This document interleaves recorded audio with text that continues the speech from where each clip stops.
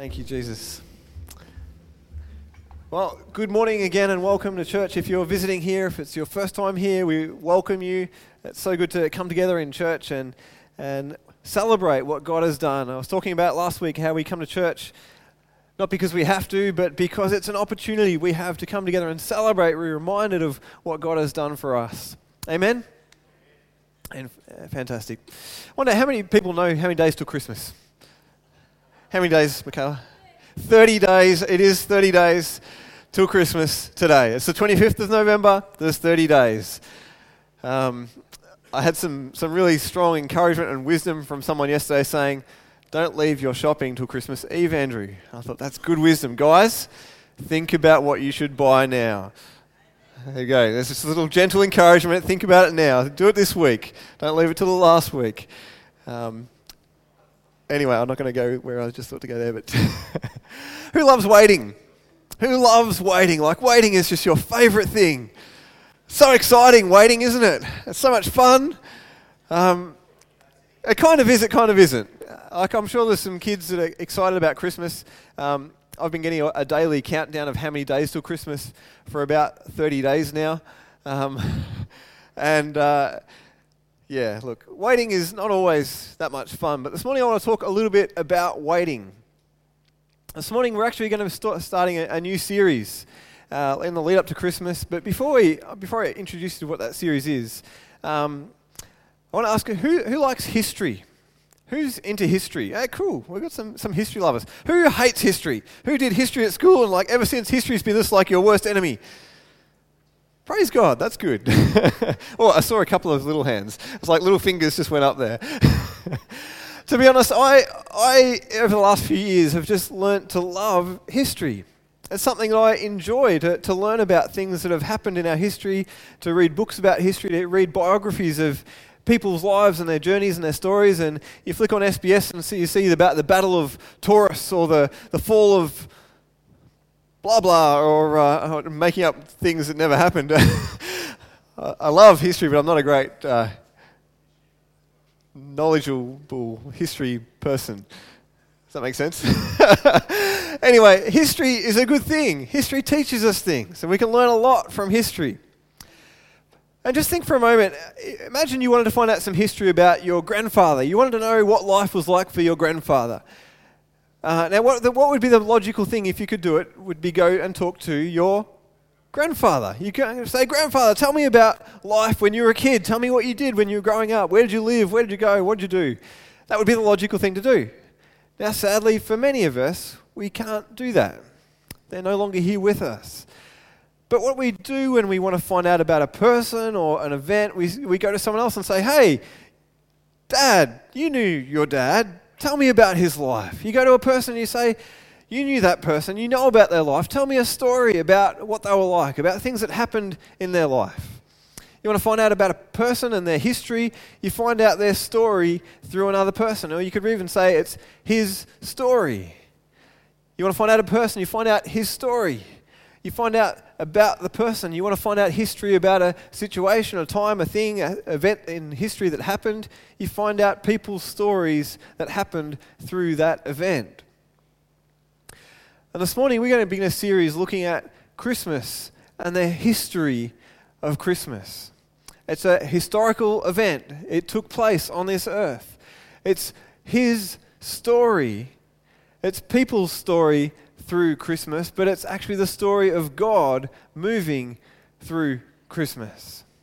And as we go through this Christmas time, God help us to be ready to give reason for the hope that we have. To be able to explain the history of Christmas, God's story through Christmas, the story of what happened through the eyes of other witnesses that were there at that time.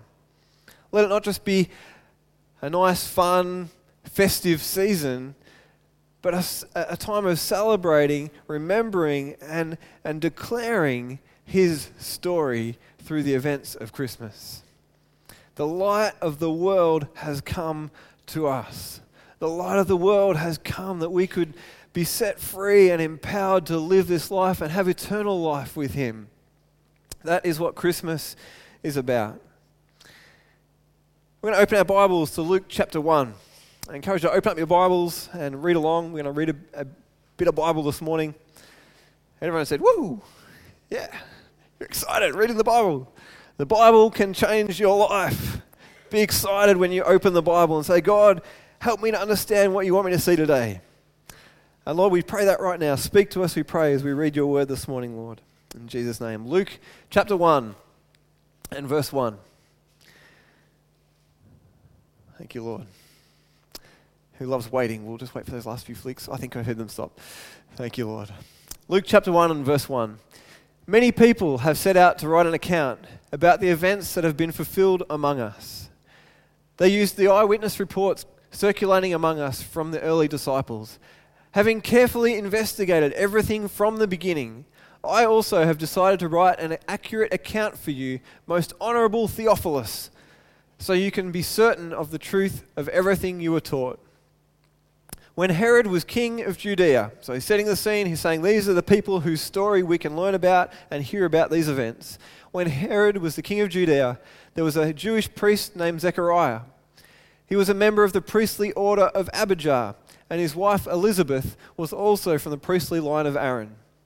Zechariah and Elizabeth were righteous in God's eyes, careful to obey all of the Lord's commandments and regulations.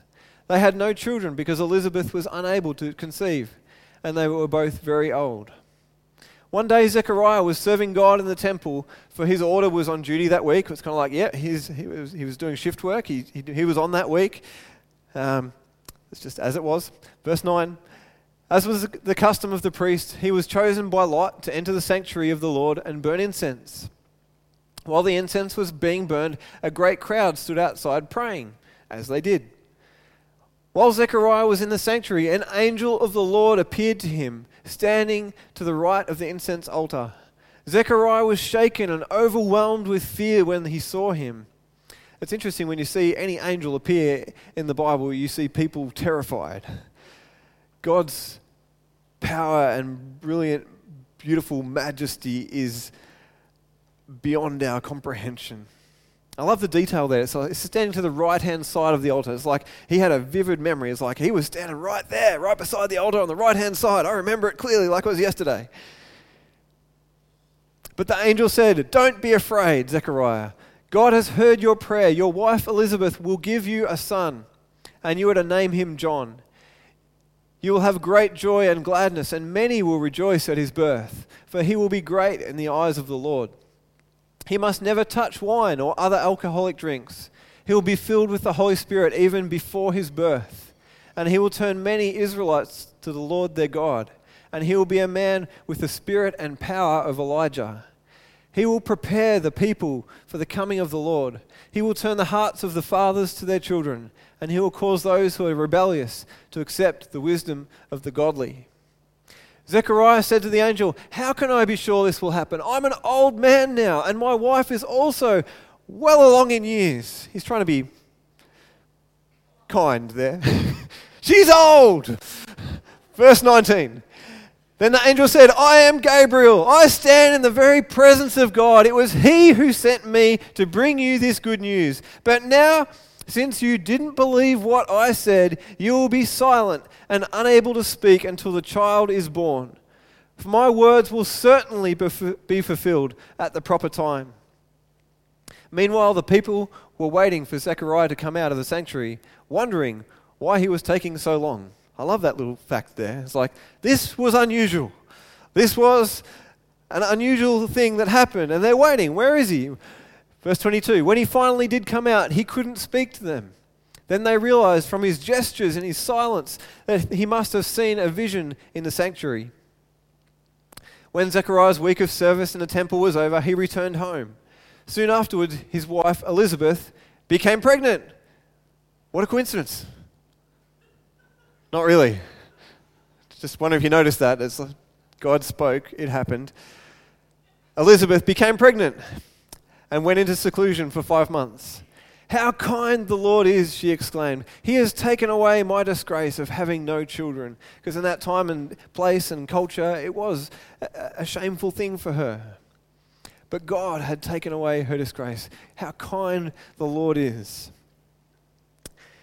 You know, Zechariah and Elizabeth said, "We're righteous in God's eyes." Now, that doesn't mean they were without sin. You just remember back to the beanbags last week if you were here. We've all been born into sin. We've all been born into sin. We are all sinners. There is no one righteous. But they were good people. They were people who tried to please God. They were people who were living day by day, trying to live God's ways. They were good people. But sadly, sometimes the godly suffer. Sometimes good people suffer things that just does not seem fair or right or good. The Bible tells us that God sends his rain on the just and the unjust alike. God shows no favoritism.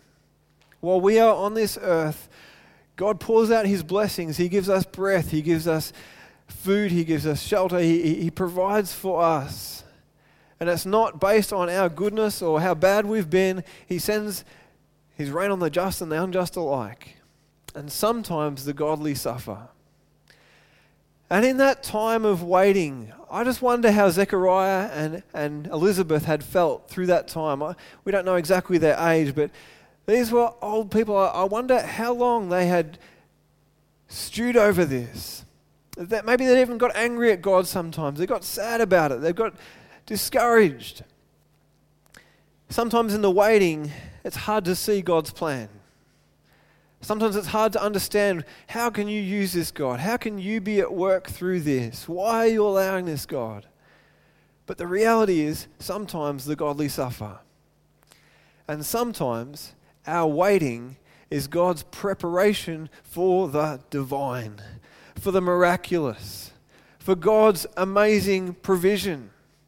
And sometimes that's a miraculous change in the situation, a miraculous change in circumstances, and sometimes it's a miraculous provision of strength to get through the times that are very difficult. Sometimes it's our getting through those hard times that actually becomes a witness to those around us. If as Christians we never suffered, if we never had to go through any trials, I can imagine if I was a non-Christian, I'd look in at those who knew God and say, of course you love God. He always helps you. He always does everything good for you. It's like, how could God ever love me? He must hate me and want to have nothing to do with me. But God allows us to go through trials. And I believe even through the trials, God wants to move in a miraculous way that people would see our trust in him, our confident hope in him, despite the circumstances, that something miraculous would come to pass in their hearts. It's a challenge, but sometimes the godly suffer. But let's be trusting God. Let's believe that he can move no matter what.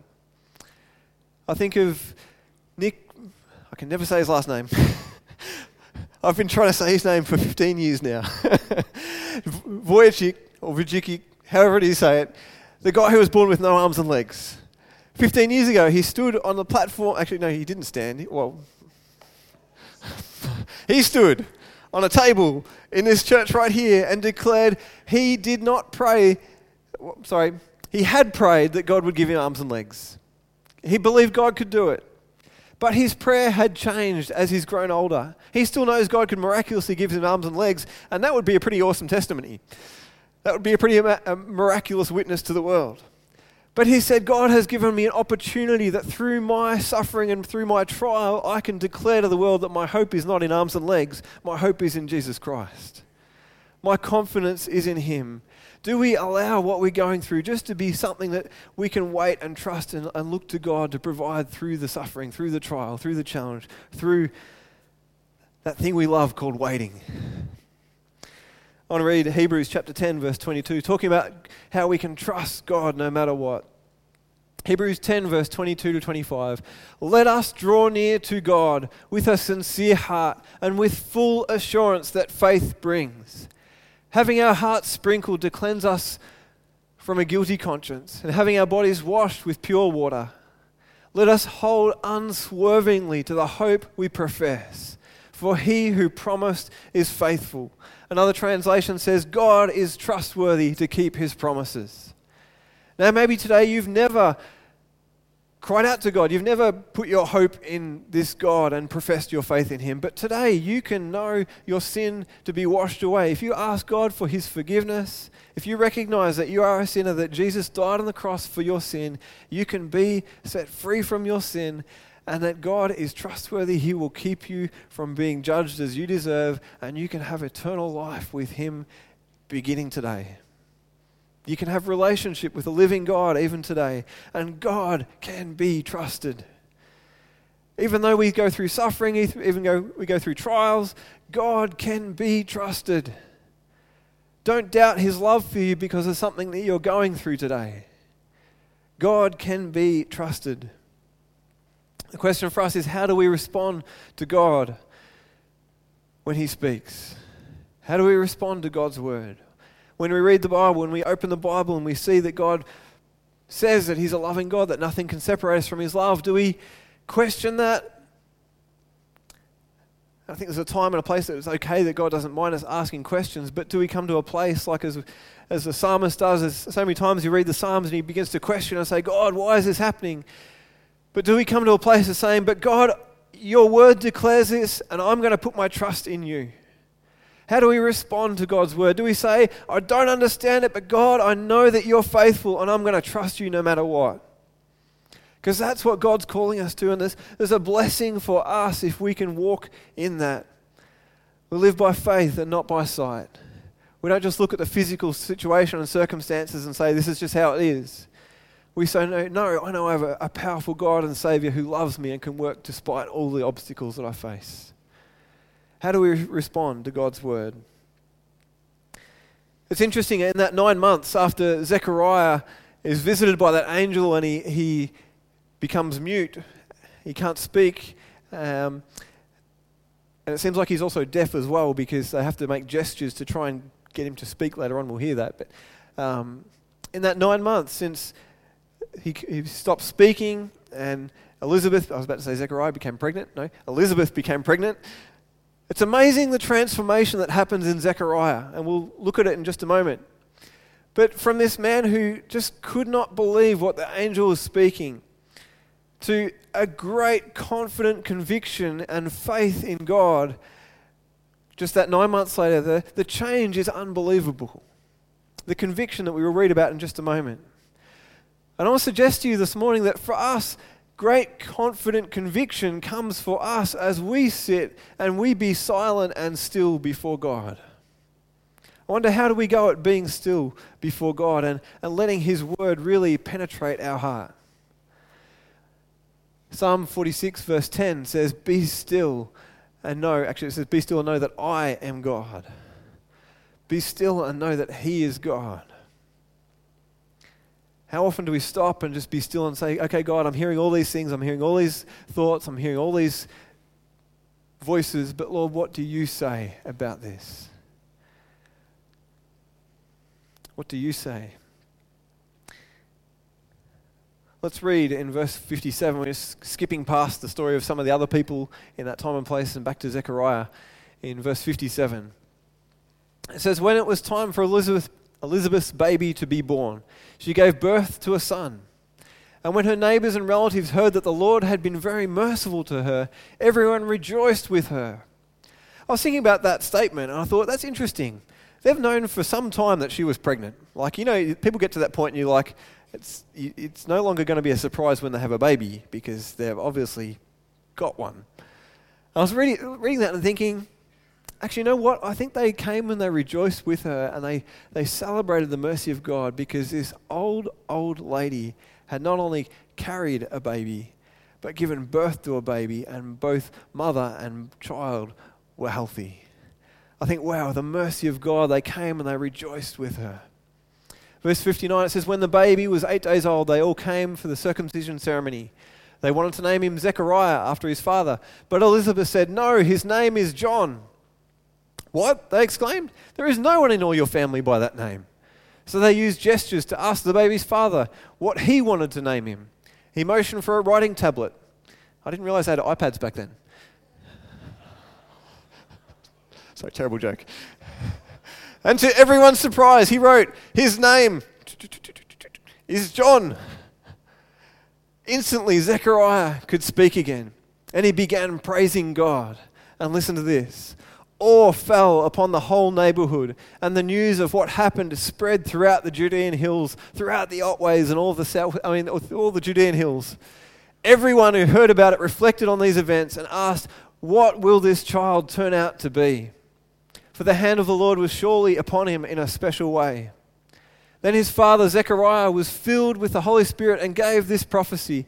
Praise the Lord, the God of Israel, because he has visited and redeemed his people.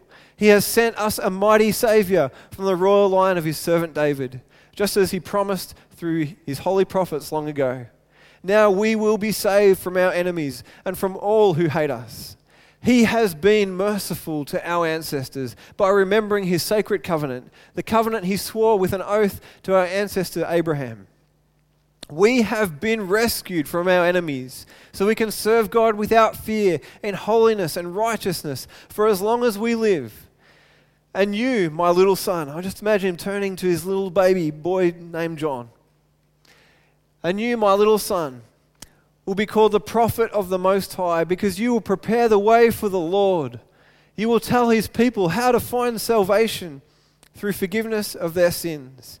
Because of God's tender mercy, the morning light from heaven is about to break upon us, to give light to those who sit in darkness and in the shadow of death, and to guide us to the path of peace. You know, Zechariah had some doubts as we read about his story, about what happened at Christmas time. The light has come. Zechariah had some doubts. He was struggling to conceive how he and his wife could have a baby in their old age. But then after 9 months of silence, he now has this great confidence and conviction in God. And I don't think it was just because he'd become mute for 9 months. I think the Holy Spirit came upon him in that silence, in that time of meditating on what the angel had spoken to him. And listen to what he says. He has redeemed. He has been merciful. He has sent us a mighty Saviour. This is before Jesus' birth. Now, in reality, Jesus was there. He was already in Mary's womb. We can read that preceding what we just read there. Mary has had the baby come within her. But John is speaking this out of a confident conviction. He has a great faith that what God has spoken is coming to pass. He doesn't even say, God is going to. He said, God has redeemed. God has been merciful. He has sent us a mighty Saviour. And I want to suggest to you that confidence comes as we listen to God with the right attitude. I think Zechariah, thanks Kerry. Zechariah heard that angel speak, but didn't have that attitude of humility. Didn't have that attitude of, this is God's word to me and I just need to embrace it. And over that 9 months, I'm quite sure Zechariah must have thought, why on earth did I have to open my big mouth? This is so frustrating. Have you ever lost your voice? It is incredibly frustrating. It's irritating even for an hour. Well, for some of us, maybe more than others. Some of you seem to... It's not a pleasant thing to not be able to speak. And for 9 months, Zechariah has gone through this. I think he's come to a place of humility of saying, God, help me to listen when you speak from this day forward. Lord, let me never have to go through an experience like this again. And with a right, humble attitude, he has been listening to God. He has been seeking God and saying, God, what's your plans for this child? God, what's your plans through this?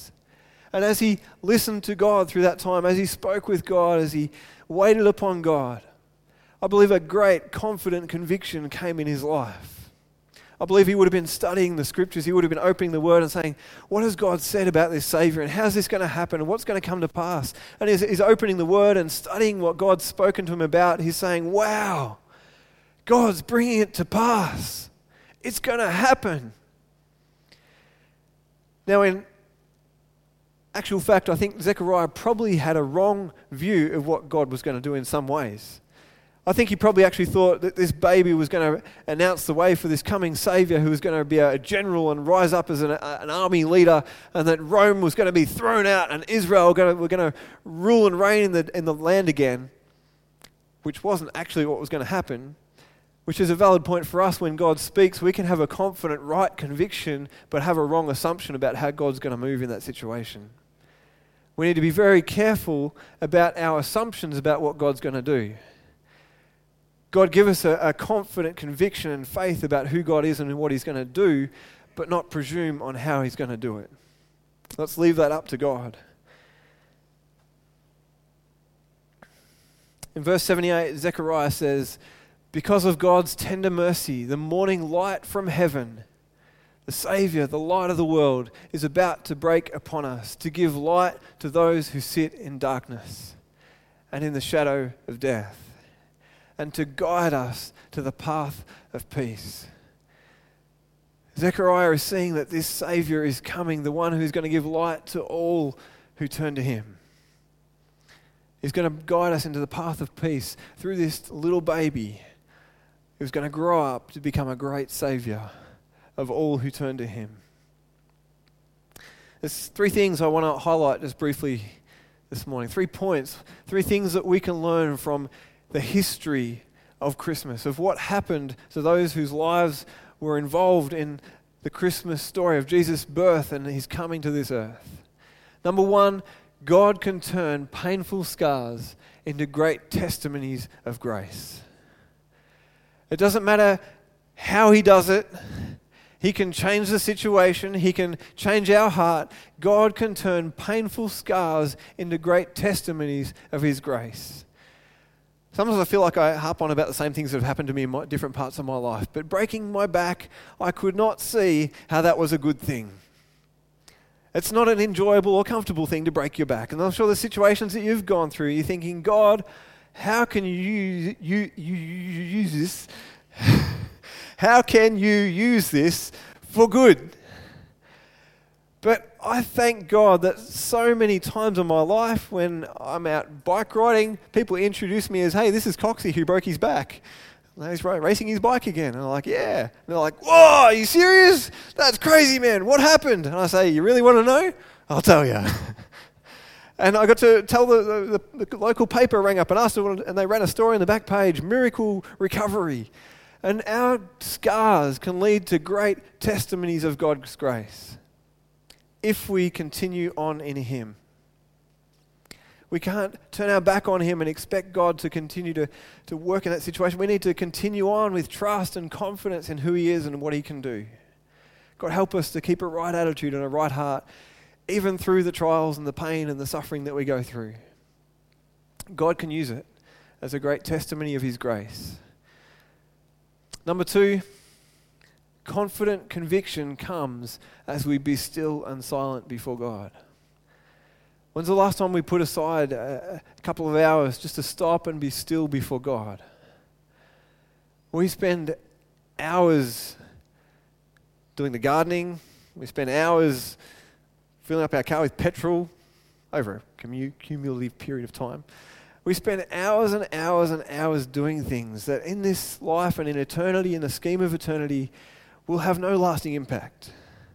But I wonder what putting an hour aside this week might do in impacting your life and those around you. I wonder what putting a day aside to say, God, I just want to spend time with you. I just want to seek what you are saying. I just want to open your word and meditate upon your word. And God, help me to see what you're saying in this situation. Are we ready just to be still and say, God, speak to me? It's great to listen to podcasts. It's great to talk to other people about the situations we go through. But do we stop? Do we put aside all those other voices and just say, God, speak to my heart through your word. Speak to my heart through your Holy Spirit. I just pray even now, Lord, that you would speak to people's hearts in this moment about the situations we face.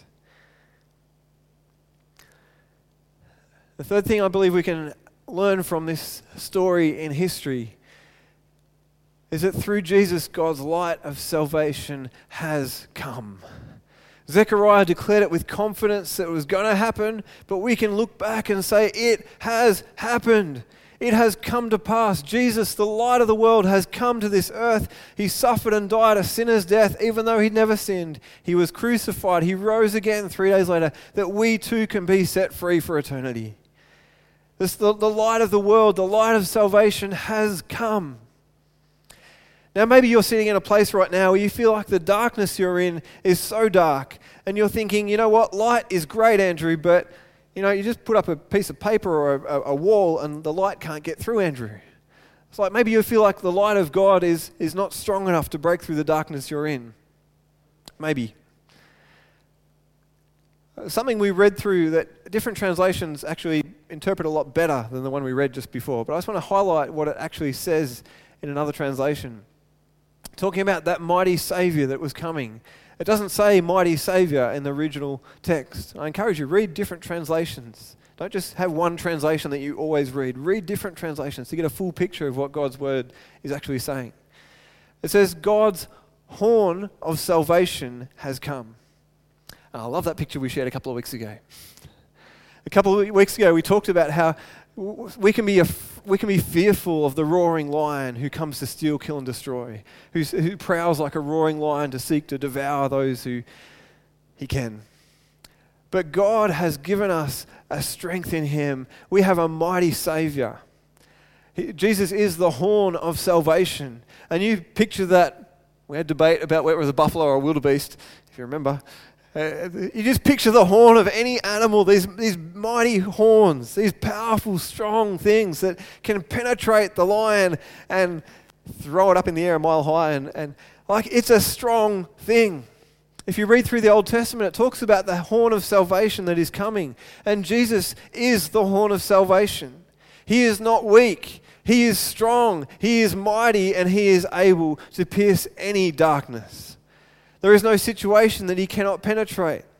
There is no situation that the horn of salvation, the light of the world, that cannot change and affect.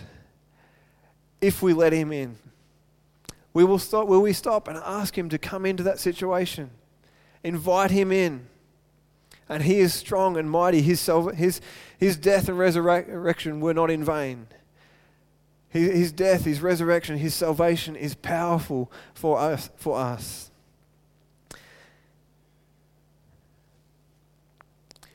Through Jesus, God's horn of salvation has come. We can live this life knowing we have relationship with God, that nothing can separate us from his love. As we think about Christmas, we can remember that Jesus died on the cross for our sin, that nothing can separate us from his love. Praise be to the Lord. He has raised up a horn of salvation for us in the house of his servant David. It was not Zechariah. It was not John. It was the Saviour who came for us. Just as the band comes, I just want to read one last statement to you this morning.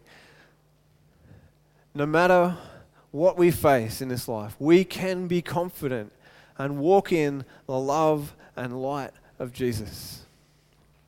No matter what we face, we can be confident and walk in the love and light of Jesus. No matter what you face, no matter what challenges you're facing, whatever you're going through, you can be confident in God's love. You can be confident that he is the light of the world and he will lead you through all things. He won't allow you to sit in darkness if you invite him in. I just want to pray for you this morning as we come to a close. Lord Jesus, I just pray today that God, for every one of us, that we would just be still and know that you are God.